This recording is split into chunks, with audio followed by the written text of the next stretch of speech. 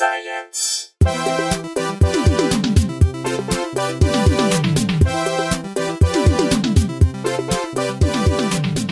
Hello and welcome to Probably Science. I'm Andy Wood, joined as always by Matt Kirshen. Hey, Andy. How you doing this morning? Very good. Nice. It's getting. It's finally fall. Fall has fallen. I think. It is. We got this episode just before you went off to Portland. Yeah. Can we talk about this?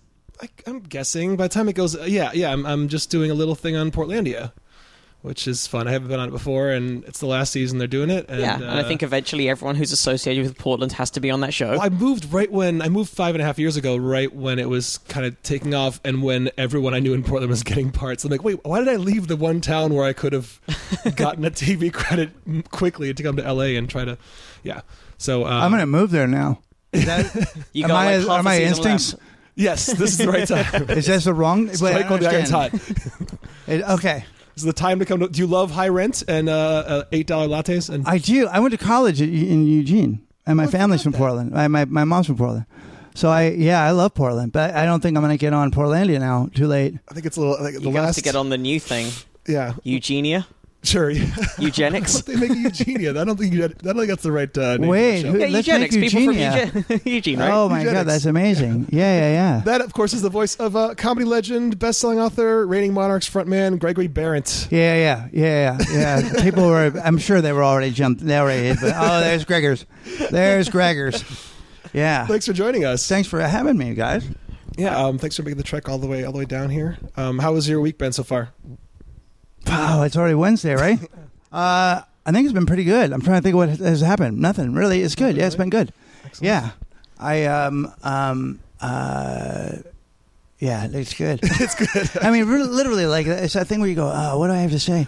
What have I done? Those kinds I of. rode my bike 2 days, and I ride my bike all the time, so that's not that big of a Is deal. that bicycle or motorbike? I ride a bicycle. Nice. I get up before 4:30 in the morning, and I ride my bicycle about 15, 20 miles. Damn. That is incredibly early for a comedian. Yeah, I know. It And is. musician. It is. Well, I think I'm hoping I'm going to then do radio. I think I feel like I'm on the road. I'm practicing to be on the road. Yeah. But no, I just like to get up and it's the best time to exercise. Yeah. And I have a family, so I can't you can't really take any of that time. It's really hard to. Yeah. Do you then go for like a mid-afternoon nap, or do you just Nope. not sleep much? No, I don't sleep that much. 30. Damn. It's really beautiful out, and it's easy. And riding a bicycle is much easier than as I just ride it. I don't race. And you're not. Are you wearing like the postal? No. I have a cruiser bike. It's it's a stretch cruiser. It looks like a chopper almost. Uh-huh. It's like the handlebars are set up high, and you're like almost in a recumbent. Okay. And you just ride. Just chill. Okay, Yeah. It's not. So you're not. It looks like a bike.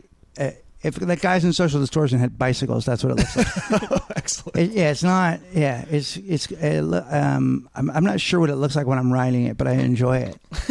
I didn't know if maybe because I know you're a guitar dude, so I thought maybe like you're a gear guy in general, and maybe you went all out with all the biking gear too. No. Well, here's the thing. I'm sort of anti. I'm anti. The guys that are like. They're in the peloton. Like I'm against those. I don't like the guys whose feet go clackety clack clack. And I don't. The clip. What do you call it? Clipless pedals. Yeah. I mean, there's a real interesting thing where everything either becomes if something doesn't have an end game, like when you were a kid. When I was a kid, when you had a bicycle, you just rode bikes. You just rode them. Mm-hmm. Right. There was no end game.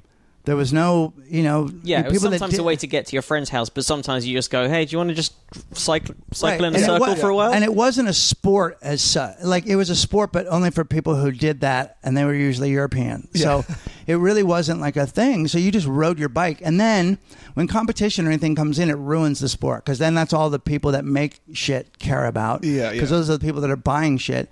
And the basic bike rider is out of the game. So... but the cruiser bike is like, if you ride a bicycle for an hour, you burn close to 800 calories. Yeah. Like you're in great, and it doesn't hurt, and you're not wasted, and it doesn't beat you up like running, and you don't have to go any particular speed, and you don't have to do it in any particular way. and it's really kind of beautiful early in the morning. It's like an incredible way to work out. I'm Like sold. Where do I sign up for this, for the recumbent cruiser experience? I'll show you the bike that I have. The bike that I have is very specific that you really do have to be sitting in this, like the way that I do it. So, because the one rotation of the wheels are big. Yeah. You're like halfway down the street. Just touch it once and you're Yeah, done. yeah. it's the whole I way. ride a thing called an electric Ghost Rider, and it's the only thing I've ever bought in life that went up that has No way. what's it called? Appreciated. Yeah, right? yeah. Electric Ghost Rider? It's called the electric Ghost Rider. Yeah. Surely some of you, like guitars sometimes appreciate in value, don't they? Or It's hard these days. It's hard for them to. I don't know. I don't think I've owned anything that would have. Yeah, I mean they hold it pretty well. Like I bet that Telecaster I could probably sell for like 90% of what I bought it for. But Yeah. just because it's American made. But I don't think it ever goes up unless it's like a 65 or something. Yeah. I see, there it is. Yeah, That's that's your it. thing? Yeah. Except for the. It's almost like a penny farthing. No, is that just? It's a penny farthing. It is Okay. a penny farthing. I ride a penny farthing, you guys. I ride a penny farthing. Mine doesn't have the crazy little handlebars. Mine are just the, let's say. But the rims are always colorful like that. No. No. Those are Tricked these out. are all macked out. Yeah. It's Electra. Oh, Electra. I see, got it. Yeah. We'll link to one of There these it is, right bikes. there. We'll link to one of these Boom. bikes over at probablyscience.com. Interesting. Yeah. It's interesting really. Interesting. I'm not kidding. I've ridden for the last. It's- I started. I weighed 196 pounds. I weigh 178 now. I've ridden for like Just 3 like- months, every morning. It's so beautiful. Yeah, It's there it almost is. like a chopper kind of look. It's right? like a With chopper, the, yeah. monkey bars. Yeah, That's awesome. it doesn't have the ape hangers, which are the Or ape hangers. Yeah, yeah, the ape hangers. But you can, and you can customize them. But I'm having it changed into a 8-speed from a 3-speed. But anyway, I really like. I feel like, especially as an older man, like to find things that don't hurt. And to be outside. We're in LA and people don't really take advantage of that. Yeah, LA. and the only time LA is nice is from about 4:30 to about 6. It's like beautiful, and you ride around the neighborhoods. It's all flat in the valley, so it's like Yeah. it's Do that great. Chandler bike path? You ever do that thing? Yeah, all the time. That's great. I take it out to Burbank, and I've gone all the way as far as like out past Reseda. Yeah, yeah.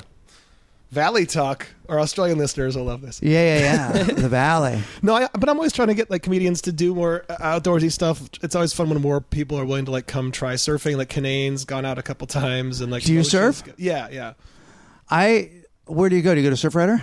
Sometimes that's for listeners. That's the place that I think that like California surf culture started, right at Malibu Yeah, Pier, right. and that's pretty crowded, and that's almost too much of a nightmare to even bother. But I go like near there, or I'll go out to like What time of day do you surf? Well, that's the thing. If I went super early, maybe it'd be. I'm never like dawn patrol or something. So it's just whenever the. So if you go, because I'm bad. I don't care for I'm bad at surfing, but I like paddling. Yeah, see, paddle, even like, that is just a bad day of surfing. If you don't catch any waves, you still spent the day in the water, Right. On a beautiful day. No, but I mean paddle boarding. Oh, paddleboard. Okay, I like okay, paddle yeah. boarding. I like doing the the Laird Hamilton thing. Stand-up paddleboard. Stand-up paddleboarding. Yeah. Do you do that? That's fun too. Yeah, it's like going for a walk on the ocean. Sort But of. if you It's a take stroll, yeah, it is. But Yeah. it's like it looks when you watch it, you go, it does not look that cool. But when you're out there, you go, oh, fuck, this is so fucking cool. yeah, and it's hard. It's like everything's engaged, like your core, because it's so hard to stay balanced. Yeah, while it's you're doing it, amazing. so. Can you, if you took that, like, are you allowed to? Because I don't know what the rules of the water are. If you went out to Surf Rider and paddleboarded, would you be? Would they? Oh, there are some beaches that actually have a line where it says paddleboarders this side, surfers this side. Like San Yeah. Onofre has that. Yeah. But I don't know if I think Because you don't really want to be in the same line unless you're the guy that paddleboards. No, because it's so much bigger. You can catch stuff farther out, so you're going to piss off all the surfers. Laird did surf that break during that once in a lifetime swell that happened 2 years ago. Yeah. where the waves were big enough, he shot through the pier on a stand up paddleboard. Oh wow, yeah. Like the waves were almost touching the pier. It was insane. I don't know. I don't want to. I just like to paddle. I don't need to get in the lineup. Yeah. What would yeah. What would they do if, like, in the middle of that, I was just like in a rubber ring with a beer? My God, that'd be so amazing. There are some guys Wait. who are trying to be too like relaxed. There was one guy in the lineup at that break one time who had a fishing pole with him. Like, okay, I get it. You're the coolest, chillest dude. He was fishing while he's waiting for the next set. Oh man, that's amazing. Fuck you on his surfboard. He's got a MacBook. Yeah, yeah. Just at a Starbucks cup. I really Such think a you thing is should too be out much. there in a rubber raft. I think, yeah. Yeah, how nonchalant can you be? You're like in a tuxedo with. Have you ever gotten into a conversation out there? Rarely do I talk to someone I don't already know out there, but everybody else is very like places like Topanga that are super local People love to talk loudly with people they know to show that they're local, and have inside jokes with people. You're like, fuck you, just fucking surf, Just surf. And you've seen so many like fights break out that don't usually get to actual blows, but people getting super passive aggressive with other people, and you know what I mean, like just local shit. Like if they don't recognize you as a regular there, they'll try to like fuck with you if it's a really crowded day and the swell's big or something. It's really, yeah. I mean, I hate that like surfing has this reputation as being the chillest thing ever, and then it has so many. Not here. No. Here it literally has the like. Yeah. Do you want to go get punched? Right, exactly. Yeah, that's what it more is. And I'm like, why can't we all be? We're fucking surfing. Like, if you can't be happy here, what is the rest of your life like? I started my wave. Yeah. No one else gets this wave. Well, I get it when it gets crowded. Like, it does get super crowded, and you can get hurt. So I get it in a way, but it sucks. And do you longboard or both? I had to sell my longboard because now that I live in a low ceiling apartment, so all I have is up against the right there. There's 3 8-foot boards and then 2 6 something you can't see behind the fridge. Right. But 2 of those are just the Costco things that are those foam ones there. Yeah. You can that's like $100 and you can bang around on them. It doesn't matter. Like you can't ding them and you can't hurt anybody really. So if I have friends visiting, if you want one, take it. I don't know why I have 2. Oh no! Well, I really do think I'm gonna because now I have this. I sort of have this found skill of getting up at 4. Yeah. Like I have this ability, and I have to take my bike in to get it turned into. It's going to take a couple weeks to take it from 3 to 8 gears. So I thought about getting a paddle board and going out and just paddling, just paddle surfing. But I don't want to get punched. And I don't want to have to hit somebody with a paddle. But if you don't care about actually riding the waves and you just want to do it, no, I don't. Then no one's going to care. If I know out you can just breeze it when you come in. No. I just like the actual paddling. It's really good for you. Yeah, and you feel like you just feel like you said you're just breezing across the top of the water. How hard? Like I know I've tried surfing once. Like when I was in Australia a few years ago, we took lessons, like a lesson once, and I basically, when you're learning to surf, I'm sure now for you it's one fluid movement, but you go from like the paddling position to like a kind of crouching position to a standing position. Yeah. And I got to the crouching position once. Like that was yeah. Like that was it. That was it for me. It's hard. Yeah, it's way harder than it looks. Is paddleboarding easier to stand up? Like can you sort of get up in one lesson or in one the first attempt? The boards are wide and then they have grip on the top of them. And you just center yourself in the center of the board. And then you stand and you plant your feet on both sides. I mean, for some reason, I was able to do it really quickly. And then it's just the paddling. It's not too difficult. I didn't think. And then all of a sudden, you're out there in the water. You're doing something. Whereas surfing, you're like, I'm too old to learn anything now. I'll work on the things I already know how to do, but I don't know about learning a whole new thing. And surfing is really, you have to surf a lot to do it. You really do. It takes way longer than you There's think. a lot to understand. Hey, Greg, we always... The parking lot, politics. So much. Did we actually do the story about the artificial wave? Those girls are the same age as your daughter stops, you don't know, in a bathing suit. It's so hard to tell. Was there an actual story about artificial wave? Yeah. they're a got sent big in a deal. while ago. I don't think we ever did it. What's his name's got his own? Kelly Slater. Oh, yeah. I did hear about that.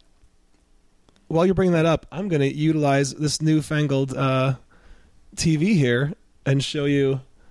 Oh, look at that. Laird shooting the pier. I'll also link to this. Oh, that's amazing.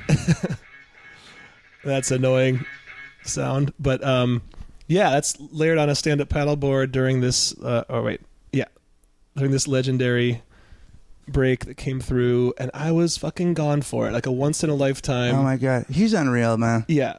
He really is like... It's insane. Look at that. Jesus Christ. I'll link to this so you guys... I hate to talk about things listeners can't hear, but... Is he? Would you say he's better at like that stuff than both of you? No way. No, I'll fight that motherfucker. Look at him. Yeah. That guy puts his shirt on better than I do. Look... He's married to a pro volleyball player, right? Yeah, Gabriel Ruiz. Yeah. So he lives in Hawaii, and he's friends with Ben Stiller, and I know Ben a little. My wife and his wife are very, very close. Mm-hmm. And so Ben took me out paddleboarding. It was one of the first times I did it. Oh my God, that shot's amazing. And I rode on his boards. Oh, cool. He has his own line of boards because he invented the sport, I believe. I'm not sure. And so, I rode on the Laird Hamilton thing board. So it was neat. We went to where he drops in on a part of his property. All the rich people know each other. They all there's a tunnel that they all are in.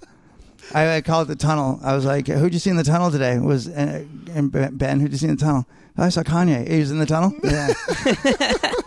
That was who else was in the tunnel? Sean Penn. No, Sean Penn was in the tunnel. In the famous tunnel. There's Clooney? a famous tunnel for Clues? sure. Yeah. Yeah. They're all in this tunnel. They all go, "Oh my God, isn't this crazy? How fucking rich are we? Holy shit! It's hard staying up here though, huh? Yeah, you don't want to get out of the tunnel. Holy fuck." Ben told me a story about being, and I've heard this story from other people who have had the same experience of meeting Kanye and him and his producing partner, who's a friend of mine, Matt. They Kanye took them out to his limo and made them listen to a new record. I think it was like 2 records ago. Uh-huh. And he made them sit in the back and they cranked it and then he sang along to it. Oh my God. And they played the entire album. And those guys were like, at some point, yeah. That's so bold, though, to be able to do that. Yeah. And I would love to experience that, but I would, even though I'd be excited that I was there to see that, I would still be embarrassed on his behalf as I'm sitting in And I'd want it to be over. Like, I don't love him. Like, I like his music, but I don't like it enough to go an entire album. Yeah. Even by myself, let alone with him. Just like the pressure. That's a lot of pressure. It's like when somebody like stares directly in your eyes as they play a song, like a guitar play. Like I hate when someone like looks right at you. If you're like in this if you picked up that guitar and started playing and looked right at me, I couldn't look at you. I'd have to be like, oh, I know. Yeah. Oh no, that's so weird. Yeah. I can't find the wave story, so let's ask you this, because Greg, we'd like to ask our guests this before we get into the meat of the stories. What, if anything, is your background in science? And it could just be a class you liked or a class you hated as a kid or something you blew up in the woods, or... God, I don't know. I mean, I liked my science teacher in grammar school, Mr. Manganiello. He was but he was just a character. Yeah. And then one day he was sick, and we had a sub, and his name was Lank. The best name ever. His name was Lank Felsen, and Lank was super tall, and Scandinavian gentleman. Was that Scandinavian gentleman? Yeah, probably. Like? Yeah. You're right. And he had like horn rimmed glasses, but long hair, and he had the biggest penis anyone had ever seen, and he wore it. And Sarah, he wore a pair of like, at the time, whatever, sort of a greenish like a dark polyester or rayon trouser, and his penis just lay there like it was so. It was one of those things. He's just like, it's just like, where were you when you saw the biggest cock ever in a pair of pants? As in science. Mr. Manganiello had taken ill. He would later leave the school for dating a 15-year-old. But anyway, Mr. M or Lank? But Lank Felsen came in and just brought his enormous cock, and we remembered his entire name. And later on that day, Lank would be substituting in French, and he would, Danny Draper would push his buttons, and Lank would take Danny and throw him into a wall and break his nose, and then we'd never see him or Danny again. Yeah. So that's what my background in science. When I was dating Janine Garofalo, though, I read a feminist guide to physics, and I did try and go down the Richard Feynman. He's an interesting dude. Yeah. Yeah, but I couldn't. I'm all for science, but I don't have a great understanding. Yeah, I'm back. I mean, now that I have kids. Yeah. You want to encourage them to get into. Yeah, truths and honors biology. Oh, cool. So yeah, nice. And there's no nose breaks and big cocks so far that you've heard about. Hopefully, no big cocks. I mean, I don't know about. I mean, we just did not. You know what I mean? Like there's a thing where we're like the girls were just blushing like nobody knew how to. Everyone knew it. Everyone could see it. It wasn't like you had to. Oh no! Yeah. I mean, he was sitting up on the. He sat up on the thing and it just lay there. Like it was like he brought an alligator with him. And it was so. The fashion of the times was you wore pants tight enough you had to pick a side. You had to dress to. He had to pick one a side. Yeah. He was right down his right leg.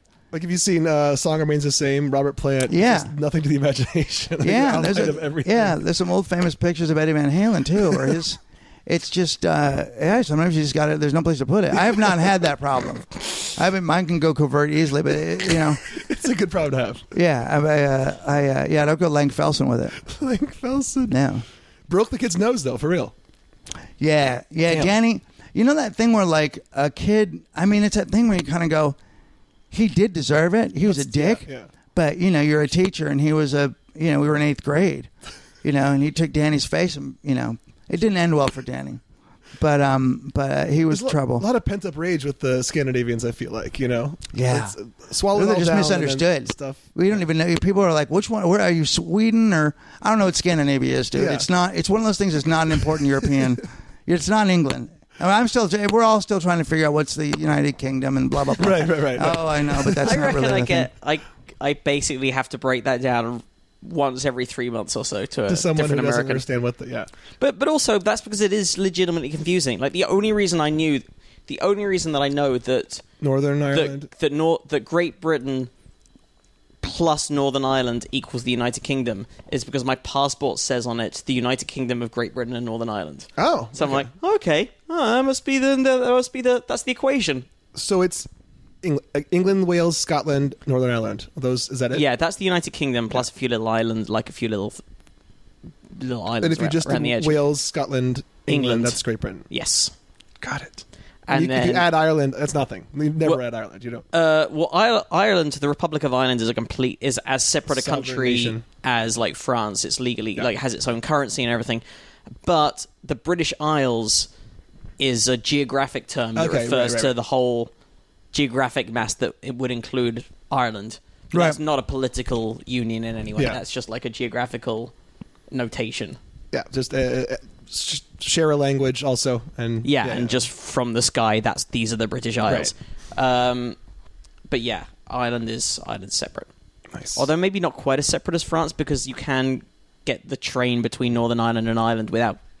You don't have to show your passport at the border generally. Oh, okay. But after that, it's all very difficult. I mean, In terms of well, everybody basically knows. Everyone knows who participated in World War II, and then after that, it's anything else like you're like Belgium, where's Sweden, Switzerland, anything. Austria is sort of is that part of Germany? You know what I mean? Like people are it's very vague. Yeah, once you get east of Germany, I start to like if I had an unlabeled map, I would be. Oh, I could show you Czech Republic. I could show you. I'm pretty sure. Actually, I'm not even sure I would know exactly where. I'm admitting to. Yeah, I definitely lose it with all the former Eastern Bloc countries. Yeah. Like whatever the USSR scattered into. Right. I've completely lost track of where I couldn't. There's no way I could tell you. I couldn't point to Hungary on a map. I don't think. I think I could do Hungary, but I certainly could. I'd miss like the Ukraine. I'd certainly miss like Kazakhstan. Yeah, Kazakhstan's pretty big though. That's surprisingly big.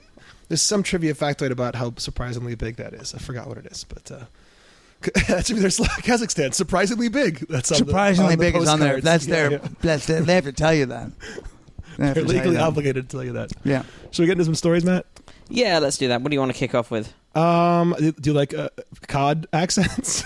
Yeah, I do. That's a great little segue. Do you there. like COD accents? We just got an email sent in with this just story. this morning. Yep. And by the way, you can always send emails to probablyscience@gmail.com. I know we probably picked up some new listeners thanks to your Star Talk episode. Yeah. Like yesterday, we had the biggest download day ever. So that's got to be thanks to you and Star Talk. This was sent in by listener Andrew. There's no last name, but thank you, Andrew. So scientists are attempting to discover if Cornish cod moving north with climate change will be able to understand the accents of their Scouse counterparts. It's a little bit of editorializing there, specifically choosing Scouse. Yeah, experts believe the fish, which make sounds with their swim bladders to attract mates, may have regional accents. And if mates cannot chat up females who speak a different dialect, it could threaten their ability to breed. There are also concerns that noise pollution from boats and other marine activities could be drowning out the gossip cod need to establish territories. There's a lot of things in inverted commas here. There's a lot of quotation marks. But that they need to establish territories, raise the alarm, and for mating. Professor Steve Simpson from the University of Exeter, who's leading the research, said cod had a series of vocalizations with the ability to change the patterns of their sounds, producing thumps, growls, and different frequencies. They have different spawning grounds, making populations quite isolated in reproduction, a process in which mates produce a sound to stimulate the females to release their eggs. So cod are pretty much just like us. Yeah, pretty much, yeah. Like, you just make a sound. My stand-up makes people release their eggs.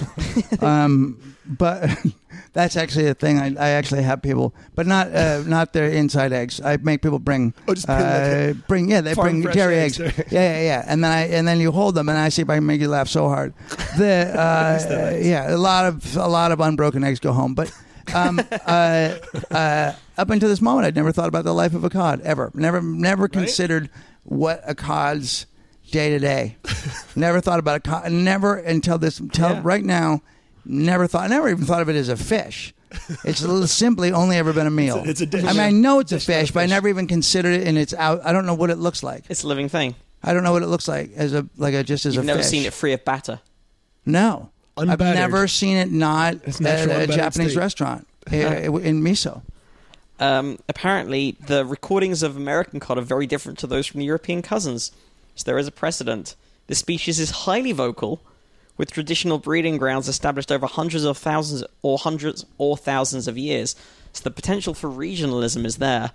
With climate change, sea temperatures are rising, and cold water species such as cod are migrating north. So there we go. There are cold water species. If different regions. What does your dad do again? He studies cod. I'm sorry, what? He studies the sounds that cod make. What is cod? It's a fish. You mean like the restaurant fish, cod? Yes. Wait a minute. But sometimes it lives out in water before you eat it. Like Right, it's an animal. so they have voices. Well, they make noises. Fuck. Are you close to your dad? No, no. We don't really have a great relationship. He's not a bad person, but he's just not much fun to talk to. He's rarely there. He's often in cold water. He's married to the sea, as they say. Oh my God, totally. Yeah. Simpson has studied fish on coral reefs and found they are susceptible to noise pollution, and new research aims to see what is going on in the UK seas amongst fish such as cod and haddock, which also use vocalizations. Haddock, obviously, another famous battered fish. Where are cod most commonly found? What is there? Well, what are they? The ones in the UK. Well, I know there was a campaign for a while to sort of reduce the amount of cod eaten in the UK because they were becoming semi-endangered. Oh, really? But like cod, haddock, and plaice are the three main fish types that you find in like fish and chip shops. Did you say place? Yes. Place? Plaice. Oh, I haven't heard of that. Yeah, that's why I like cod. That's right. I forgot that is like the main. That's like That's your that's go-to the fish and key. chips. Well, that's the key fish and chip one, right? Yeah. I think so. I There's a mean- whole book about. I'm trying to find this. There's a book called Cod about the history of cod, and it's Oh, come on. and it's history with No, like, man, early the history of American cod, civilization. dude, you got to read it. Netflix is working up this thing right now for it's yeah. Netflix. Did you see the 30 for 30 on cod? Wait, I thought that was a sports thing. Yeah, but dude, you got to see it. It's about these fishermen. It's so good. And also there was a rape, I guess. Allegedly. Allegedly. Yeah. Is that how all 30 for 30s end up? Yeah. Okay. Well, there's a lot of the 30. Well, the 30 for 30s are amazing. Right? I don't even love sports that much, but No, I'll watch me the 30, either. I'll watch the shit out of a 30 for 30. Yeah. Without Bias, have you seen that one? No, I didn't realize how much of like cocaine, like the 80s, how much of like drug legislation came out of the death of Len Bias. Just this one guy's Really? freak death on like he was I remember partying that. after he got drafted and just did a line and had a heart attack. Yeah. And Yeah. that was it. That was what kicked off. Like that's what got Nancy Reagan into the Just Say No stuff. Like Yeah. everything came like the increased crucial criminalization moment. of cocaine and, Yeah. Wow. and of crack and yeah. Um, So yeah, so are these cod going to be fucked when they encounter? See, they're saying it's going to hurt because they might have a different accent. But what if that accent is seen as exotic, right? I mean, oh yeah, like the right. way, like the way then Irish you people clean do up. better in the UK. yeah, like an exchange guys student. clean- you No one guys- gets I laid like mean, an exchange student, right? That's yeah, all accents clean up over here. yeah. American accent. There's no place. Well, that no, someone I would say the German accent doesn't do anything for might anybody. not. Well, Yeah, that still makes people nervous because all Hogan's heroes. People are like, what is? I don't or whatever. You know. But is there a country where having an American accent makes you exotic? I don't think there's a place in the world. that Not someone, exotic, but I will say, like in the UK, an American accent has both positive and negative connotations. Like there's an initial like oh I'm American, but also tempered with a bit of American. Like there's Okay. there's both things going on at the same time. Yeah, I think that's true. And Australia too. I think that's the same thing. And also, You know? there's still the history of like the American GIs coming over in the war, you know, and in impregnating a good all or the bad way. No, but you know, both bad again, both sort of like fucking Americans, but also knocking up all the UK women, like coming over with their good nylon stockings as right, gifts. Right. I've been Like still. that. I tried that for years. Yeah. Just still nylon stockings. Yeah, I remember you in Edinburgh that year where you showed up with you were handing out nylons to everyone. I should have had an act. I really should have worked on an act. That would have been so helpful. Because you're like, hey, women who are still drawing a fake seam up the back of their leg. Hey, look what I've got. Eyeliner pencil. Yeah. I always forget. Did leg shaving become a thing because of rationing of nylons, or did nylons become a thing because of rationing of razors? There was like something about World War II rationing affected either wearing stockings or shaving your legs. There was I think there might have been some of that then, because there was definitely a rationing of stockings, but there was but I thought the main reason or there was female shaving really took off was a campaign from Gillette. Oh, like really? Gillette I think it was Gillette. It reminded me of Wilkinson Sword. It was one of the big razor companies in like the 20s or 30s realized that they can double their market if they just really heavily suggest through advertising that women should shave on the regular. Okay. Which reminds me, do you know about how we got tricked into thinking that bacon and eggs is like what you're supposed to eat for breakfast? Do you know the story behind the that? Bacon and Egg marketing board? Sort of, yeah. It was Sigmund Freud's nephew, this guy named Edward Bernays, who's considered the father of PR, godfather of PR. He back before this time, Americans would traditionally just eat like toast or something really light, and he just asked this doctor friend of his. He's like, "Hey, would it be good if people ate?" Oh, he was like commissioned by Beechnut, this company that made a lot of bacon and packaged meats, and he asked this doctor, like, "Would it be better for people to have like a heavy breakfast?" The doctor's like, "Sure, I guess so." He's like, "Can you email or email?" Can you email? I can't. No, I don't even know what you're saying. Can you tweet that? Can you? Nope. Again, still. Can you mail 5,000 other doctors and ask if they would concur with that opinion? And so they did that. They sent out all these things, and so yeah, the other doctors. It's not like they were like spontaneously saying yes, we should all eat heavier breakfast. But the doctor was like, "Would you also agree that people would I guess eat heavier breakfast?" Like, yeah. So then they put out press releases. I think he might have invented the press release, maybe even that was like 5,000 doctors say we should be eating heavier breakfasts like bacon and eggs, and that was only like 100 years ago, and that's how so bacon and eggs became. Yeah, it is campaign for it. By the way, boats can avoid cod spawning grounds at key times to help this. And research vessels such as the David Attenborough, which others may know as Boaty McBoatface, yeah, are being designed to be quiet. And Simpson is discussing soundscapes, fish dialects, and his team's research at the Into the Blue Science Showcase in Liverpool, run by the Natural Environment Research Council. So get down there, cod fans. Oh my God, people who love cod. Oh, the Into the Blue. It is in October. It's coming up. When is it? Let's find the dates. Why is the date not on the front page? Do you have your costume together yet? There's so many COD cosplayers that come out for that thing. It's really fun to see the lengths they'll go, you know? Yeah. COD-Cos is huge. COD-Cos. Yeah. It's not as big as Cos, which is people who dress up like Cosby. Yeah. My favorite thing is just the diversity of COD pieces that show up at a COD cosplay. Oh, my God. People get so... Wait, what are we celebrating? They get very confused.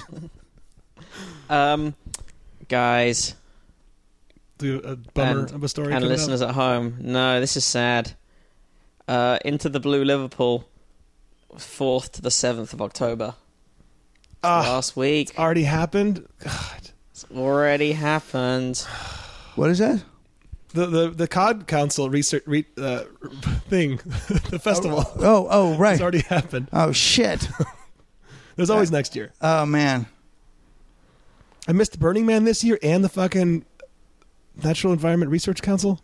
Oh, man. Those are Into the Blue Science Showcase. Those are the two best. Right? I mean, it's a lot of the same people, so you really want to pick one or the other. That's true. A lot of the same people. It is a lot of the same people. They do draw from that same crowd. Yeah. Well, speaking of Europe stuff, how do you feel about going into the World War II era story that was sent to a listener that may or may not be sciencey, but is pretty awesome? Yeah, I don't know what this sort of counts as forensic history. This is a book that came... I read a long article about this, and I don't know how true it or how backed up it is, but there definitely seems to be some good evidence that was previously not really discussed that the Nazis and Hitler's troops and generally... A lot of the stuff Germany was up to in the 30s and 40s was heavily fueled by drugs, and specifically A crystal meth style drug called Pervitin. Do you know that, Greg? I do know that that crystal meth or methamphetamine was invented by the Japanese. Oh, really? In the late 1800s, and it was definitely a part of World War II for them.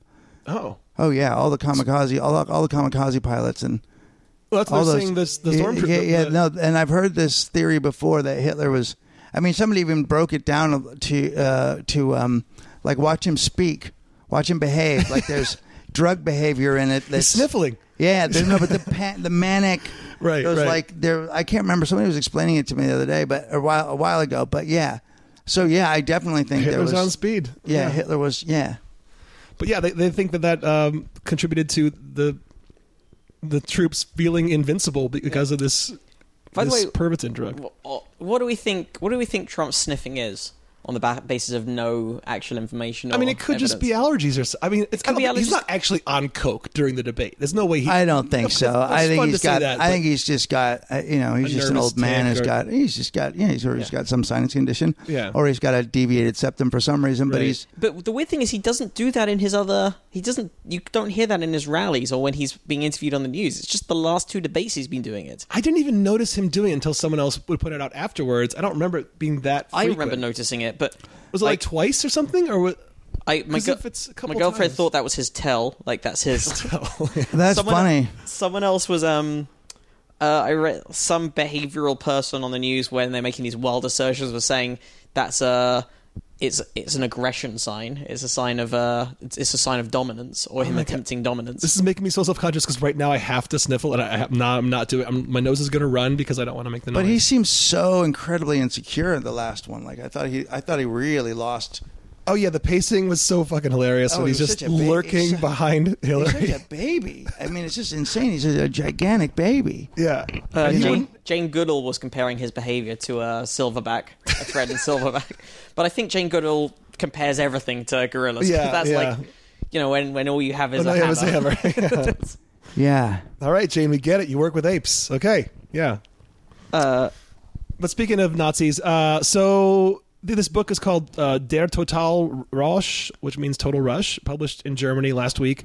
Author Norman Ohler reveals the key strategic role of the methamphetamine-based drug manufactured from 1937 onwards by the Nazis under the brand name of Pervitin and distributed among the armed forces. It was marketed as a pickup pill, which was designed to combat stress and tiredness and create feelings of euphoria. And in the beginning, the army didn't realize Pervitin was a drug. Soldiers just thought it was like drinking coffee. But the Nazi leadership was well aware of Pervitin's value as a stimulant during combat. After having tried it in 1939 during the German invasion of Poland, the German army subsequently ordered 35 million tablets of Pervitin for soldiers before advancing on France in the spring of 1940. And this is, of course, interesting because the Nazis were against drugs. I didn't know about this, but like they would. Hitler would at least publicly promote a clean and drink and smoking free lifestyle. And he said that they rejected recreational drugs such as cocaine, opium, and morphine, which were readily available in Germany during the 1930s, and condemned them as Jewish. They're on meth. It says they condemn them as Jewish. Coke, opium, and morphine are so Jewish. Jew drugs, yeah. I gotta Jew say, drugs. As the only Jew in the room, I am also the only person in the room currently on coke, morphine, and right, shooting up as we speak. I'm amazed you can. I didn't want to say something when I came in, but it was so obvious. And then I was like, he's a Jew. Yeah, there's like spoons all over the place. Why are those? Yeah. It does say the invasion of France shocked the world. In 4 days, Hitler's tanks captured more French territory than German troops had managed to secure in 4 years of the First World War. And Pervitin helped the invading Nazis stay awake, keep going, and apparently feel great. Ohler bases his findings on months of research at military archives in Germany and the US, and historians say his revelations will change current perceptions of Germany's wartime military role. The fact that the Blitzkrieg was a war fueled by drugs once again debunks the theory that the German army was clean, says German historian Hans Mommsen. The Second World War General Erwin Rommel, the Desert Fox, is said to have consumed Pervitin as if it was his daily bread, and Ohler explains how, the Third Reich chemists were encouraged to find an alternative stimulant more suited to an Aryan master race than these Jewish drugs. The Nazi chemist Fritz Hauschild came up with Pervitin. I mean, they just used Jewish for everything. Yeah. Who made these Jewish sandwiches? I do not like this is definitely a Jewish sandwich. It's not a Jewish sandwich. It's salami. It's a Jewish. I don't like it. Just admit you don't like mayonnaise. Yeah. God. Nope. It's the Jews again. It's not that you can't blame every Hitler. Sounds like someone woke up on the Jewish side of the bed this morning. Oh my God! You've got to stop saying that. Look, you can't blame everything. You have to be specific. The Nazis wanted Pervitin to rival Coca-Cola, so people took it. It worked. They were euphoric, Ola explains. To ensure that millions of German housewives on the home front were not left out, they also developed chocolates containing the drug. Perfect. Oh my God, that's amazing. When you put out chocolates that have this in it, does it have to have like potential side effects? Like genocide is listed as one of the possible. I just love that they had to do dry mouth and genocide. But that for women they had to do chocolate. I was like, yeah. Oh man. You know. Well, it was like that or put it in their shoes. You know how women love shoes. They love them. They love them. The book also provides insights into the role of Hitler's personal physician, Dr. Theodor Morell. The author reveals that Morell managed to conceal the fact he was Jewish by joining the Nazi party before the war and obtaining new papers. Morell is said to have made Hitler completely dependent on drugs by turning into a virtual junkie by the time he committed suicide in his bunker in 1945. Ola gained access to Morell's notes, which revealed he gave Hitler a total of 800 injections over a period of 1,349 days.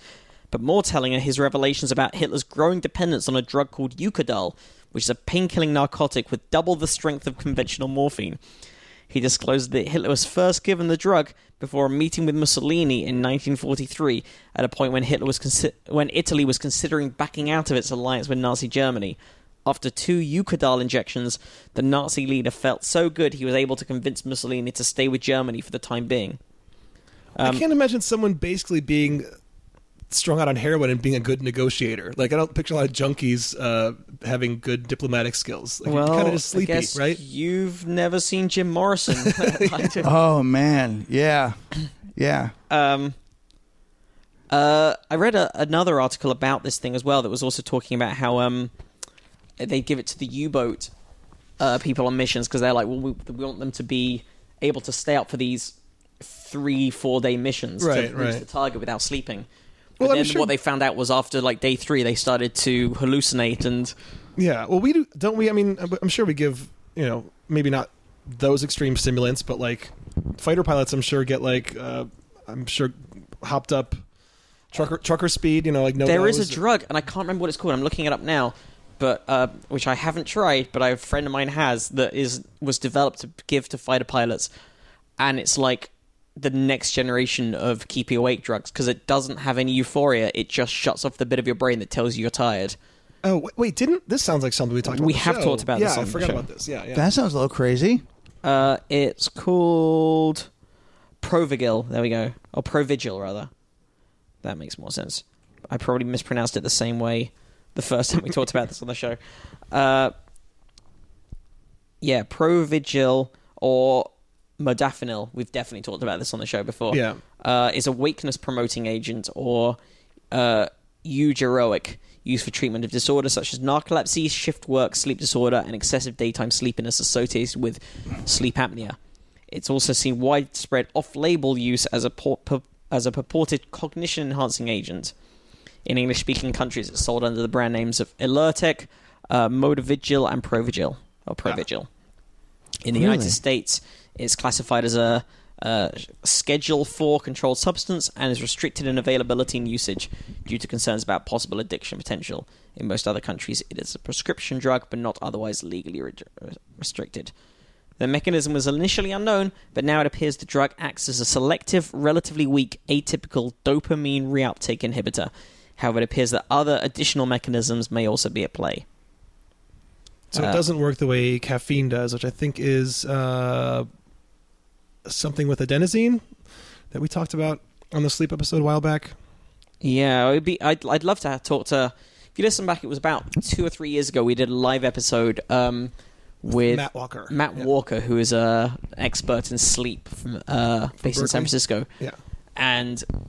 Yeah, I had no idea how fascinating sleep is and how much there was to know about it. And like we barely scraped the surface in an hour and a half of talking to him. Open it up to the questions from the audience, and everybody has we know nothing about sleep. We spend so much of our lives doing this, and how absurdly important it is. Yeah. Well, they are finding that. I mean, there's in my True goes to a school called Campbell Hall, and in her what's it called? What do they call it? It's not health. It's called human. It's not humanities. Anyway, she is it humanities? Maybe it is humanities. Is it like an arts? No, it's a health. It's like a health class. Okay. But anyway, the teacher there is like, just a heavy duty. Like, you gotta get 8 hours. You have to. It's almost criminal to make somebody. You know what I mean? Like, she's so down with like what it does for the psyche and all that kind of stuff. But it's so weird because I now I go to bed maybe around. If I'm lucky, I try to go to bed at 9, but I don't. Wow, 9 o'clock. But I get up before, right? Yeah, so that's 7. But for the most part, I go to bed at 11 and I get up at 4. So I'm doing, what is that? So that's 5 hours sleep. That's not. I'm much. doing between 5 and 6 hours of sleep. How does that also work with? Yeah, because you do stand up in the evenings, and if you're at a club, then you're talking. Well, then it all changes. Like I'll leave. So like I'll go. I'll take off and I'll leave on Thursday, right? I'll fly there, and then I don't have my bike, and I don't get up, and I sleep, and I'll catch up on the weekends or whatever. But 6 hours I feel better. If I sleep over, I feel more tired. Really? I don't know why, but I don't feel like it's. I don't know if I don't think there's a one size fits all. Yeah, that's definitely true. But was that a thing that just changed at a certain point in your life, where you could always get by on 6? Like, could you get by on 6 when you're? I can always get by because I sleep really. I sleep. You sleep hard. I sleep hard. I sleep hard. I fall asleep easy. It's not quantity; it's quality. I fall asleep easy, and I fall asleep deep. I've always been very lucky with sleep. Yeah. I've had very few sleepless. I mean, I've had sleepless nights like everybody does, but no, I love it. That's great. But I also, it's one of those things that like too much of it, I think is, I don't know. Yeah, I feel like it does slow you down. But it is. We found out in the episode with Matt Walker that every living creature sleeps. Like every living thing, including even bacteria, have like a version have like periods of the daily cycle where they're. I don't know if metabolic process is even the right word for a bacteria, but like what their functions decrease in activity for a section of the day and then boot up again. And it is absurd how important it is because sleep seems evolutionarily like the worst idea from an evolution from an evolutionary point of view. You're just like every one of those is compromised evolutionary point of view, which is look for food, look for a mate, and avoid danger. Every one of those is compromised by sleep for a third of the day. Well, what's so interesting is that it's all set up for, but the way our universe works, important. Like it seems like it all goes. There's like a plan. You do like, well, there's sort of a plan. I mean, everything shuts down around 6, and the temperature drops and everything. You're supposed to. I mean, if you want to go outside, you can't see shit, and it's also colder. But and then here's the sun. Yeah. So there's this period of time that's sort of set up perfectly for that particular activity. And which why must is mean it it's happened the other way? Like obviously we've adapted to that existence, but also there must be an extreme importance to sleep because for humans and all animals and all creatures to need to evolve to do this thing that is so seemingly damaging must mean that it's extremely important. Oh, of course. Well, if you look at animals, like the fact that they sleep is only because they're waiting to do whatever it is they were. Dogs, we laugh at because we made them. We created them out of other animals. And then, but, you're supposed to hunt. I mean, look how fast a dog gets up, right? Mm-hmm. Like, they don't have a moment of like, oh, fuck, hang on. I am not. I can't. Not I can't. Today. Hang on. Stop shouting. I'm not ready. You know what I mean? Like a dog will fucking snap to and be as awake as it's supposed to be, right? Right. Yeah. Because they're meant to fucking hunt or whatever it is that they were originally meant to do. Yeah. And I think human beings are the same thing. It's like you were supposed to be in rest until you weren't in rest. Yeah. There wasn't this whole. Jobs never worked in. Jobs was never a part of the thing. Having a job was never a part of the thing. Yeah. Jobs and money were never a part of the evolutionary process. So that's fucked us royally. We made up this game that we all want to play, and we have to stay awake during it. Yeah. And for it. And we fuck up the kids by making kids wake up even earlier than we do to go to school, or very early when they're at this time when It's they should be American studying school is more. very bad. Like British school is early, but it's not. Yeah. It's like an hour and a half later There's than been a American push school starts. to push back kids' school starting times by like an hour, right? Campbell Hall starts at 8, and then on Wednesdays is 9, and they get out. They're an hour later than everybody else, or something like that. That's nice. That's good. Yeah, that's right. No, they're 8. They're 9. Yeah, they're 8:45. Hey, here's a quirk of evolution and a case of genetic theft. A virus has been caught with a gene that codes for the poison of black widow spiders. So, two terrifying things combined at last. Spiders and viruses. The chunks of arachnid DNA were probably stolen by the virus to help it punch through animal cells. But its target is not the animal itself.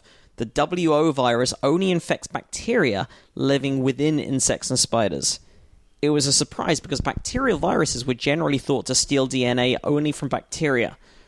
Writing in the journal Nature Communications, Sarah and Seth Bordenstein from Vanderbilt University in the US, where Jesse is, analyzed the genome of WO, which belongs to a group of bacteria infecting viruses known as bacteriophages.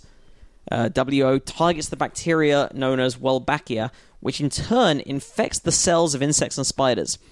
The virus that pinched a gene that codes for latrotoxin, which is the poison used by black widow spiders. The toxin can break down the cell membranes of eukaryotes, the domain of life, including animals, plants, and fungi. The researchers think the virus uses latrotoxin to enter animal cells and reach the bacteria that it targets. It may also enable the virus to exit cells when it needs to. So the finding is unusual because viruses that infect eukaryotes, eukaryotes rather, usually assimilate eukaryote genes, and viruses that infect bacteria. So it's usually just bacteria on bacteria or eukaryote on eukaryote, but not crossing between the two. Yeah, they usually steal useful bacterial genes. But the authors of the study say the result makes sense because WO has to contend with the defense mechanisms of two separate domains of life. During its life cycle, the WO virus is exposed to the internal environment of insect and spider cells, and the scientists found other genes in its DNA that may help the virus evade animals' immune system. Too long didn't read. Are we in danger of a virus that makes Spider-Man? A Spider-Manning virus? Almost certainly. Okay. Sounds terrifying. Cough in your face and you turn into a Black Widow? Is what I'm getting from this? Yeah, I think that's basically it. Okay. That's exactly what it is. Yeah, I don't know. You probably get Black Widows around where you are because you're in the valley. They exist around like by the hills. A little bit, yeah. There's a lot of praying mantis and cricket where I live. Those are way cuter. They're I don't find the bug world interesting or cool at all. That's a fuck up. That was a mistake. Bugs are not a part of the deal. That's a fuck up. The whole thing. That's a fuck up. Even ladybugs. That's not on board for ladybugs. None of them. That one, they're even kind of gross. They're all gross up close. They're disgusting. Bugs are vile. Yeah. Hate them. Yeah, I really do. I get it. Yeah. I don't get how we have. I mean, we all have a built-in extra fear of spiders for whatever reason. I don't know why the two extra legs makes them so much creepier. But I don't know why cockroaches get so much. Why people scream when they see a cockroach? Like that's just a big beetle. Like it's not a good sign if you have one because they're fucking ugly and they just mean things have gone. They mean when things have gone wrong. Right. Yes. But they themselves are just you're just a bug. Screaming at what you're just screaming at the level your life has suddenly dropped to. Where you're like, why is this in my life? What have I done that this is? Unless you're in Hawaii and you're like, okay, palmetto bug. Yeah, give them a different name. Palmetto bug. That's another. I think that's a cockroach, bug. But they just call it that in Florida. They're all yes. You're right. You got an upgrade. Yeah, they're just I just want to see a thing like when you see one, if like you could, like I wish there was like an app or a way that it identified it and explained to you its necessity, right? This is there's a reason this thing's why here. This is Here's here. what it does Let me for give you 10 reasons why you shouldn't smash that thing with a pan. Like right? There's just like it filters it should do something. Yeah, it should have we all know the legend of the bee, and we're all happy to share space with the bee. We're all happy to take a sting from a bee. But nobody wants to befriend the hornet, the horsefly, the fucking wasp. Nobody. Like just these Who defends horrible the wasp? Yeah, you know. So And we should I just feel round like- them all up. They should have to plead their case, and then we decide which ones get to stick around. Like they get Exactly. It's like defending your life, but that's right. Or it's also like World War II. It's very similar. You said round them up, round the bugs up. get the bugs on the bug train. I'm a full buggist. I'm going to get all methed out, and I'm going to start figuring out what bugs got to go.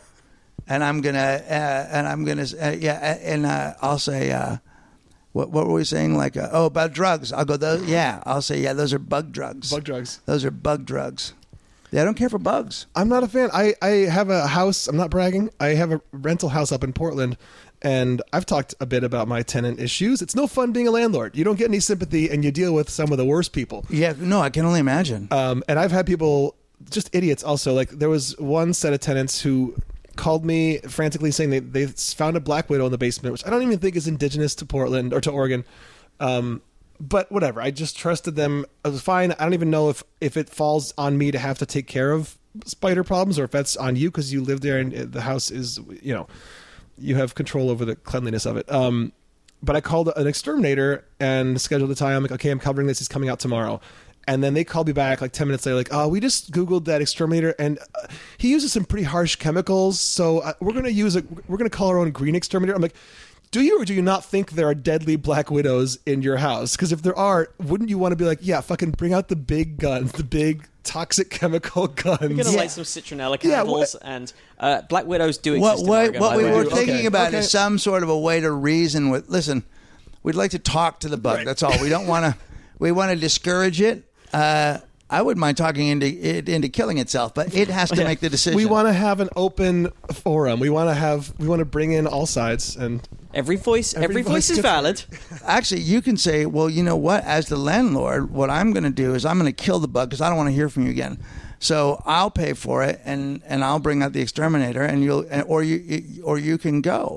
Well, I said this is how much this exterminator costs, and your green one costs more. I'll pay up to the cost of the real exterminator, and then you can do whatever you want. Like if you want to have a guy come out who's gonna, give you a voodoo chant and maybe coax the. It'll do nothing. Fine. Yeah, I know that stuff is so weird. You want to kill the bug. Yes, right. that Like should be the top priority. you're already working against God's plan.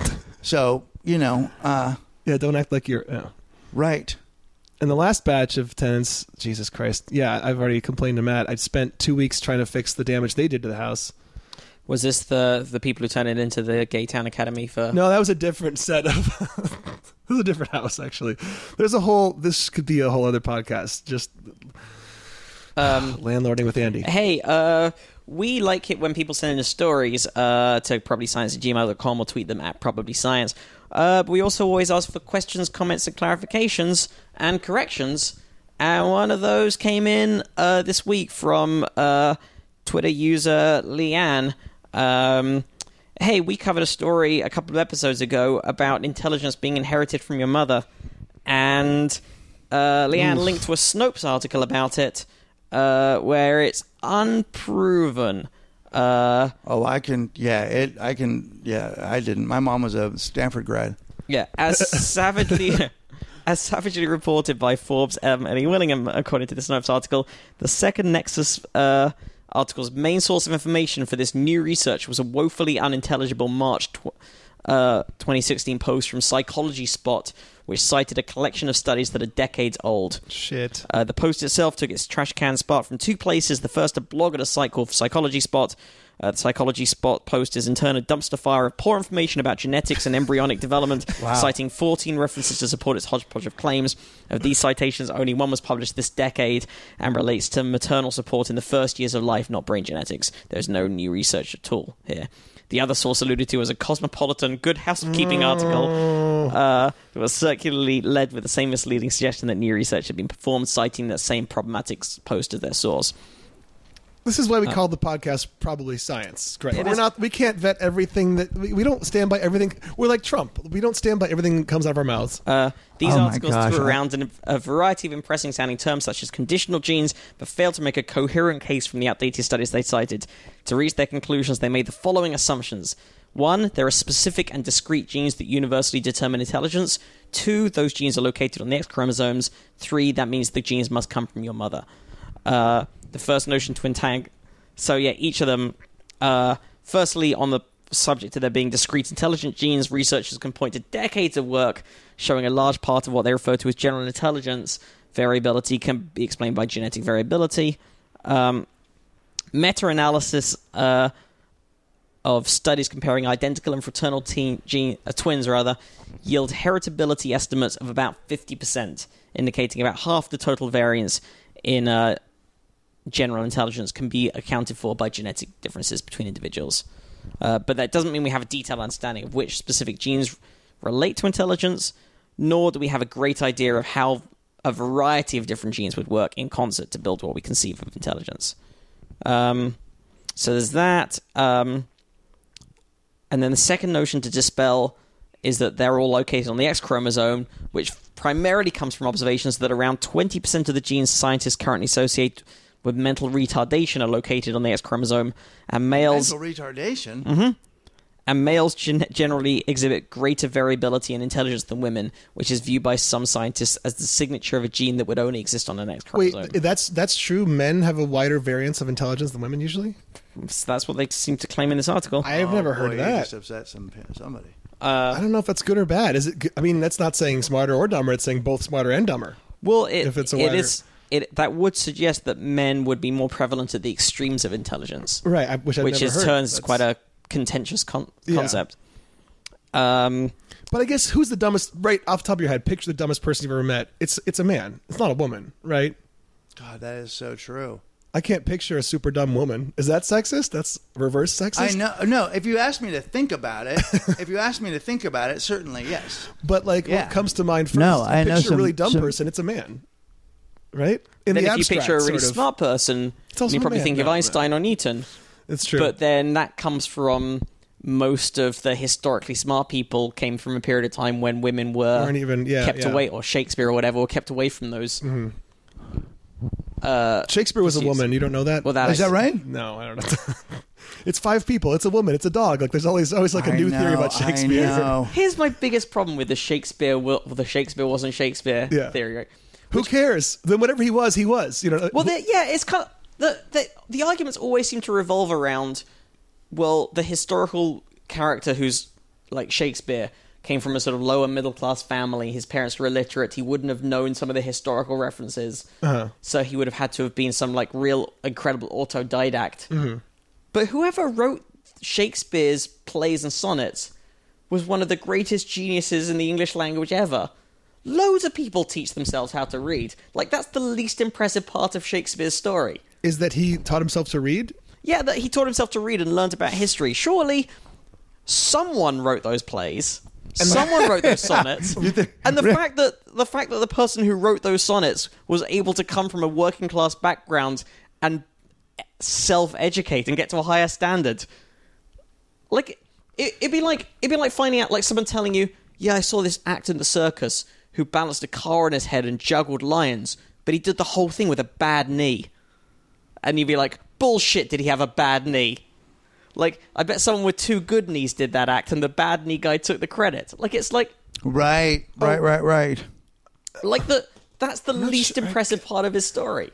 Okay, yeah, because whoever someone did it, wwhoever that person is amazing. Yeah, and it stands to whoever reason wrote that a person that Shakespeare's plays and amazing sonnets. could have also taught himself to read. Yeah, which thousands, millions of people through history have taught themselves to read or ended up substantially better educated than their parents. Yeah.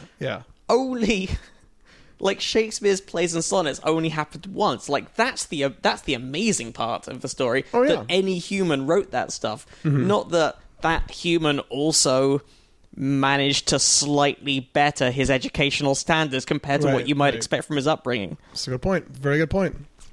Fuck you, Shakespeare deniers. Yeah. Fuck you, Shakespeare deniers. So, In heterozygous females, the effects of any activated deleterious allele from one X chromosome in some cells of the body are likely to be offset towards the population mean by the effects of the corresponding allele in the other X cells of the body. Males experience no such buffering effects, so any deleterious alleles on the single X chromosome are expressed in all cells throughout the body. So if there is something on an X chromosome that might cause mental retardation in a female, there is more chance of the good version of that gene being on the other X chromosome, but there isn't the other X chromosome in the male, so that buffering effect, that tempering effect isn't there. Okay. Which might cause more variability in males in general. Like, males are more likely to be skewed by one offset gene. Okay. So all this is to say, we're sorry that we delivered a story that was suspect last week, or 2 weeks ago would have been now, I guess. By the time this comes out. Do we have time for one more musical number? I think... Oh, you want to do that story? Let's do that story then. Yeah, that's kind of cool. I was going to do a space story, but we'll save that for next week. Is that okay? Yeah, totally. Researchers restored the first ever computer music recording generated on Alan Turing's computer. This was created in 1951 on a gigantic contraption built by British genius Alan Turing. This aural artifact, which paved the way for everything from synthesizers to modern electronica, opens with a staunchly conservative tune, the British national anthem, God Save the King.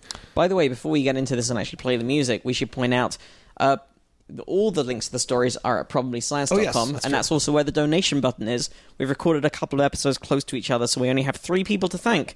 But thank you very much, Keith Stoutenfield. Thank you very, very much, James Cox. And thank you a huge amount, Justin Broad, who also sends in a load of stories. As we were recording... Oh, that's what you just said. That's what I just added. Yeah. But yeah, thank you very much for your monthly donations. Both monthly and one-off PayPal donations can be set up through the link at probablyscience.com, which is also where you can find the Amazon shopping link. If you are buying anything on Amazon, go through our link first. Set that as your bookmark so you don't have to remember it. It'll auto-complete. And we get a kickback. It costs you no extra. That really helps us out as well. And the other thing that helps us out is by spreading the word, writing nice things about us on iTunes, tweeting, Facebooking, subscribing if you're not already subscribing, particularly through iTunes, particularly through the iTunes phone app for some reason. That really helps us. And rating and reviewing the episodes as well really helps us. So thank you everyone who does all of those things. We very much appreciate it. So let's hear this early music. Yeah, so Alan Turing, which did you see The Imitation Game, Greg? I loved it. Yeah. He's a smart dude. And that's going to lead me... I have a science question for you guys. Okay. Do it. After this. So researchers... Cumberbatch-based question. Researchers at the University of Canterbury in Christchurch said... that this artifact they found showed Turing, who's best known as the father of computing, who broke the World War II Enigma code, was also a musical innovator. Alan Turing's pioneering work in the late 40s on transforming the computer into a musical instrument has largely been overlooked, they said. The recording was made 65 years ago by a BBC outside broadcast unit at the Computing Machine Laboratory in Manchester, Northern England. The machine, which filled much of the lab's ground floor, was used to generate 3 melodies: God Save the King, Baa Baa Black Sheep, and Glenn Miller's swing classic In the Mood. Oh, yeah. The 3 best songs. Right? The only 3 songs we will need from here on out. The 3 approved songs are as follows. But when you In the Mood's pretty good. I mean, that Glenn Miller, that's a solid pick. Do we have to have In the Mood? I'm worried that people could end up a bit too in the mood. Well, actually, when I play Baa Baa Black Sheep and God Save the King. They're the only 2 songs I need. God Save the King. None of this youth nonsense. But when UC professor Jack Copeland and composer Jason Long examined the 12-inch acetate disc containing this music, they found the audio was distorted. The frequencies in the recording were not accurate. The recording gave at best only a rough impression of how the computer sounded. So they fixed all this with electronic detective work, tweaking the speed of the audio, compensating for a wobble in the recording, and filtering out extraneous noise. So we have a 2-minute clip of it. You guys want to hear some of this? Yes. Machine music from 1951, courtesy of Alan Turing. Let's stick to In the Mood and God Save the King. Baa Baa Black Sheep.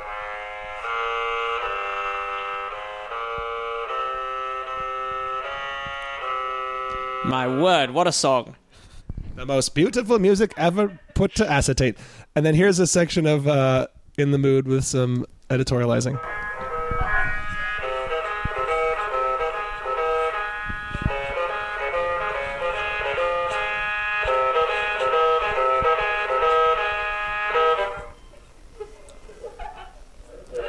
yeah. Well, He's obviously not in the mood. The machine's obviously not in the mood, she said. Oh, man. Yeah. That was from 1951. 51 humor, yeah. That's pre-Benny That's a Hill. solid 51 comedy. I love it. So that was courtesy of Alan Turing and courtesy of these researchers at University of Canterbury who restored that audio. Let's see. While Turing programmed the first musical notes into a computer, he had little interest in stringing them together into tunes.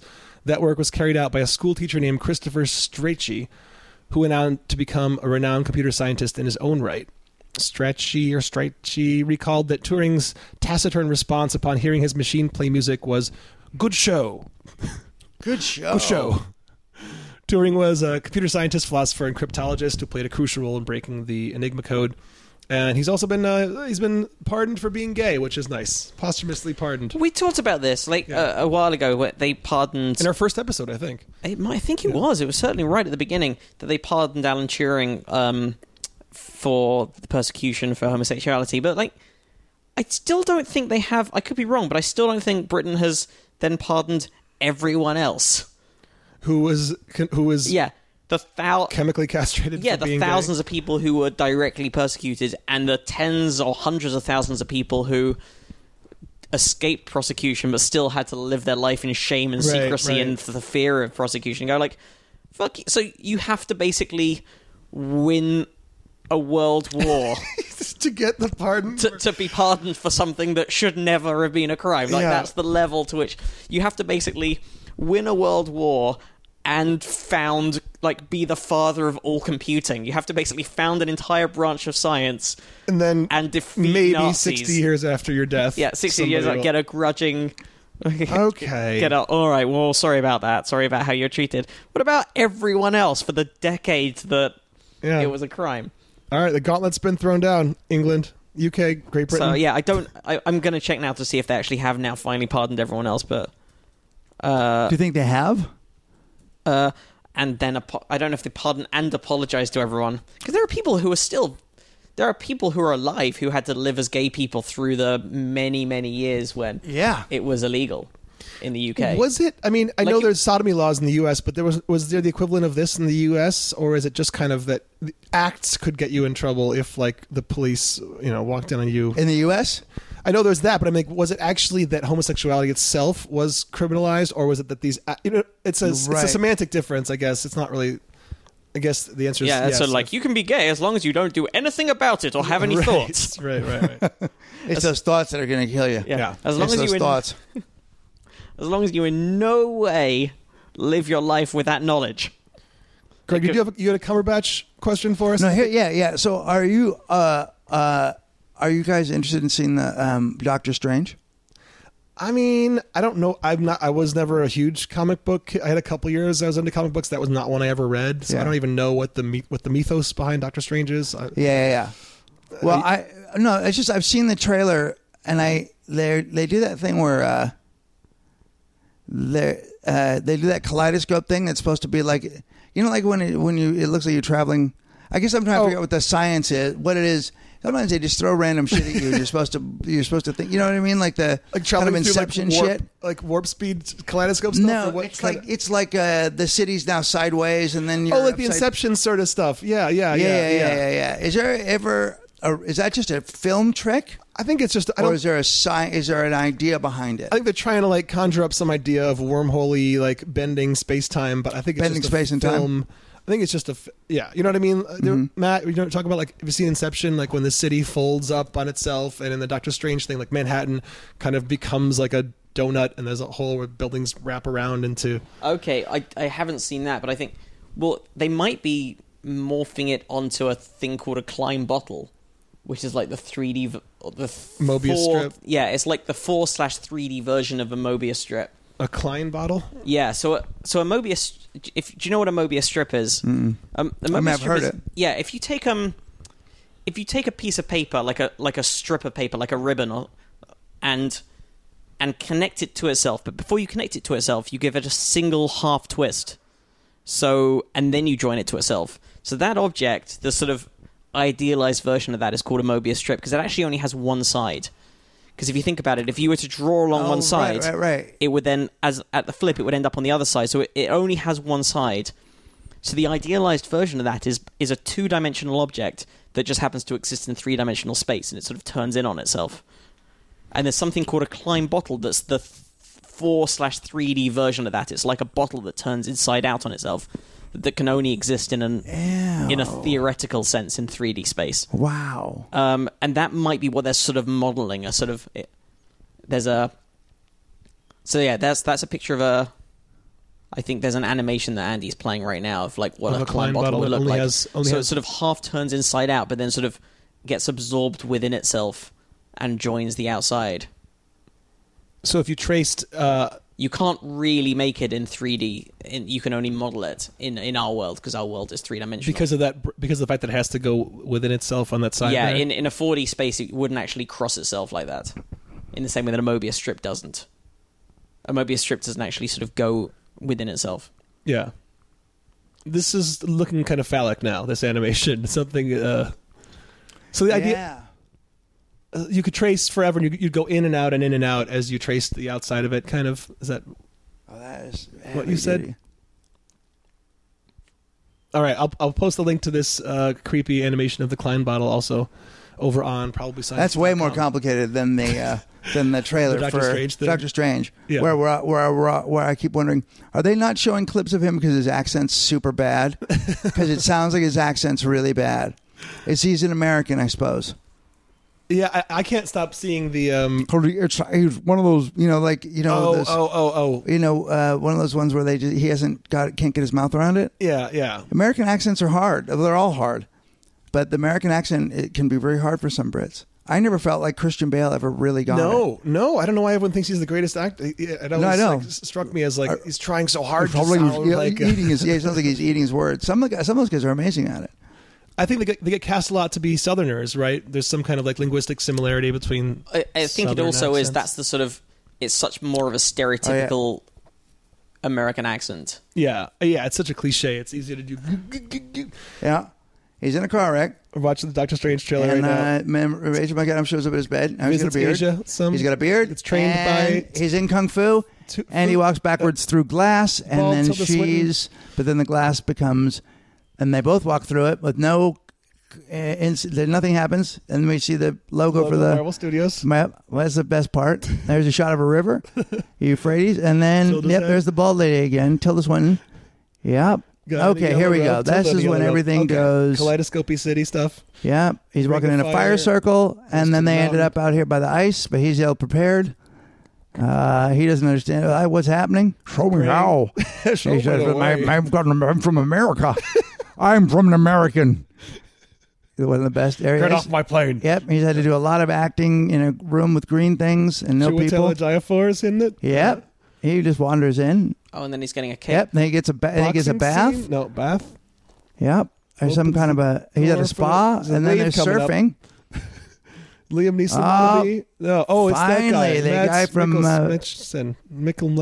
Oh, right, the guy that from. That is more of a kaleidoscope effect than what we were talking about. But yeah, there's coming up because it's going to be some kind of city bending like Inception. Well, I tell you, without sound, this really does not look good. It looks really. If you said this was on Sci-Fi Channel, I go, yeah, sure. I'll see it. I mean, I'll see that. I'm so superheroed out. Like, there we go. This one. Look at that. Yeah, the city bends in. I'm sorry we're doing commentary for a thing you guys can't see at home, but you can look up the Doctor If you Strange watch trailer. it at the same time as us, you'll have the same kind of fun. Oh, and he's running towards sideways buildings. I'm inside of a. Wait, is this a window or Fifth Element? Oh man, I'm wearing a cape. That's what he says at the end. Oh man, I'm wearing a cape. Really? Yep. And then he gets this guy's very number. On the nose. No. He says, "Oh man, I'm wearing a cape," and then he gets this guy's phone number. So this is when Benedict Cumberbatch before you could be gay in this movie. Yeah. Oh, okay. Yeah. He's not, and then England will apologize to him. But every superhero like Up and Away, Superman, and Doctor Strange is, oh man, I'm wearing a cape. Oh man, I'm wearing a cape. Yeah. Oh man, I'm wearing a cape. It's so strange. You're right on the nose. Doctor. Yeah. And I'm a doctor of all things. Yeah. This is really on the. You really. Yeah, that's very on the nose. Very specific. Seems really specific. It seems like they could have spent more money on a script. Nope. Just the capes. Did they just get you to just describe? Did they film all the pictures first and then get you to describe what was happening? Right. That's right. That's what I'm gonna. That's how that movie's gonna. I would like to just. They just devise some scenes and they're like, Greg will come in later and do all the dialogue just by describing what's on screen. Yeah. We almost did. We did one of those movie shows without people being able to see the visuals. Right. Not as good, probably. No. Probably not as good. Do you have any shows coming up you want to let our listeners know about, or things they should? What do I have coming up? I think it's looking like the Randy Monarchs will have a 5-song record out before before the end of the year. We have one more song to finish, and then I'm doing what am I doing? Just stand up.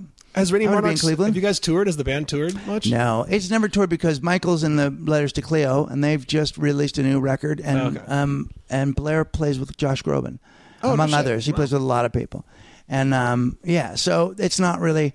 I'll probably do something by myself musically at some point, because I taught myself how to play and sing last summer, and not that is anything that should happen. But you sing? Okay, I thought you were joking. Yeah. Okay, yeah. No, play and sing at the same time. I've never tried to do it, and then I figured out the key to it. It's like one of those, those days when you're working on something and finally you go, oh, there it is. Yeah. And it just took a lot of effort, and so then I started buying. I bought like a pitch shifting thing for my voice, and like a stomp box that has like effects on it a little bit, so I fuck around with that. Yeah. So I've been thinking about playing live in my closet on Periscope. That's a good idea. Yeah, I've been thinking about, because I have this little closet bedroom office thing, and it's kind of cool. And I have a mic and a guitar and amps and stuff in there. And I thought I would do Facebook Live. I might do it, or Facebook Live. Maybe I'll do Facebook Live. At least 7 of the 9 people that go on there regularly will enjoy it. You'd be surprised. Have you done anything on Facebook Live? We've done, and I keep meaning to. I lost my phone tripod. Is the only reason we haven't done one from the new house. We did a few at the old place when we record in my backyard, and we got a lot of people, because unlike Periscope, where you'd have to be on the app, if you're just looking at your Facebook feed, it's going to show up. And because it's pretty new, Facebook itself is promoting Facebook Live stuff a lot more. I thought it went away. For some reason, I thought it went away. I guess it didn't. So no. One day, there was a couple of days where I felt like I was going to accidentally be on there because they were so pumping it. Yeah. They definitely, like back in the spring, it was a big thing. And then they had, I think, like Chewbacca Mom was like this sort of breakout star of Facebook Live. That was the first huge thing. And then since then, it's been a lot of like police brutality stuff's been captured. Like it ended up being this sort of journalistic thing, like. Oh, right. Oh, I mean, people just I think that live. One of the, I think the woman who was sitting in the car next to her husband, who was shot, an unarmed guy was shot by a cop. She was Facebook Living that scene, and that got millions of views, obviously. Wow. But anyway, Facebook Live is, I think, agreed to have beaten Periscope, so do that one. Oh, I will. Sorry, Periscopers, if you're out there. No, Periscope is a cool idea. Yeah. But at the end of the day, it's still the same. The Matrix is the same. Am I interested in seeing you or not? Do I like you? You know what I mean? Yeah. I mean, who knew that was going to be a Chewbacca Mom thing? Chewbacca Mom thing. Yeah. But that I remember people talking about that and people thinking that was really funny. I mean, funny is a subjective term. Well, people do. Is she now? What's happened with her? Is she? How's she doing? Is she at a show now? She's doing. She's taken over from Corden as the Late Show host. Mm-hmm. Oh my gosh! Is he already done? No. That would be insane. I think she's a Trump supporter. Isn't there something we're not supposed to like about her? Isn't there a secret behind Chewbacca Mom? It's not the best. That seems right. That does seem like right. That doesn't even seem surprising. Like you're like, yes, of course she does. That lack of self-consciousness can only mean Trump supporter. Oh, Trump supporter. Yeah. So anyway, listeners, go to GregoryBarrett.com to find everything about... Yeah, I got a website. Like, that's good enough. Yeah. That's big enough. I got a website, and it'll bounce you to wherever I'm performing a live concert in my closet. It'll happen soon. And you can check out all the back walking the rooms as well. All the back walking the rooms, yeah. I might do a podcast at some point. I don't know. I haven't... Nice. I did. I've had 2 podcasts since Walking the Room, and I didn't enjoy either of them. One was live, and one was with another guy named Bob Forrest. And we did like a parenting podcast. Oh, okay. And they threw me out of his house. That's not what happened. But it is what happened. But yeah. So, but I do love podcasting. So we've been doing it for long enough. I guess we must love it also. Why else would we be? Yeah, we're stuck in it. We're stuck. Yeah. We're definitely carrying on with this. You can find us at Probably Science, at Andy T. Wood, and at Matt Kirshen individually, and at Jesse Case, also Jesse versus Cancer. Listen to that. And questions, comments, clarifications, probablyscience@gmail.com. You can also Facebook us. You can go to probablyscience.com for the donation button and the Amazon shopping link. And please spread the word. Write nice things about us on iTunes. Have you got any gigs coming up that we should know about? I don't think I do. I mean, I'm heading to Portland tonight, and I'll do some shows when I'm up there. But this isn't going to be out. This will be out in 2 weeks, so it doesn't matter. But I guess watch this upcoming season of Portlandia at some point. You'll see my face for a little bit. Oh, Yeah, and also exciting. How to Build on Science. We keep forgetting to plug. Is still The season might be over already. Is it rerunning though? I I'm should not know sure. this, but you can still find the episodes online. Check them out, and you can also petition the Science Channel to bring back more. Yes, and the show that I worked on this summer will be on YouTube Red at some point. I don't know if I'm allowed to see the name or anything, but we'll let you know when that gets closer. Yeah, it should be like December, January. Greg, thank you so much for joining us. Dudes, it was awesome. Thank you. Yeah, I really appreciate it. And we will see you guys next week. Bye.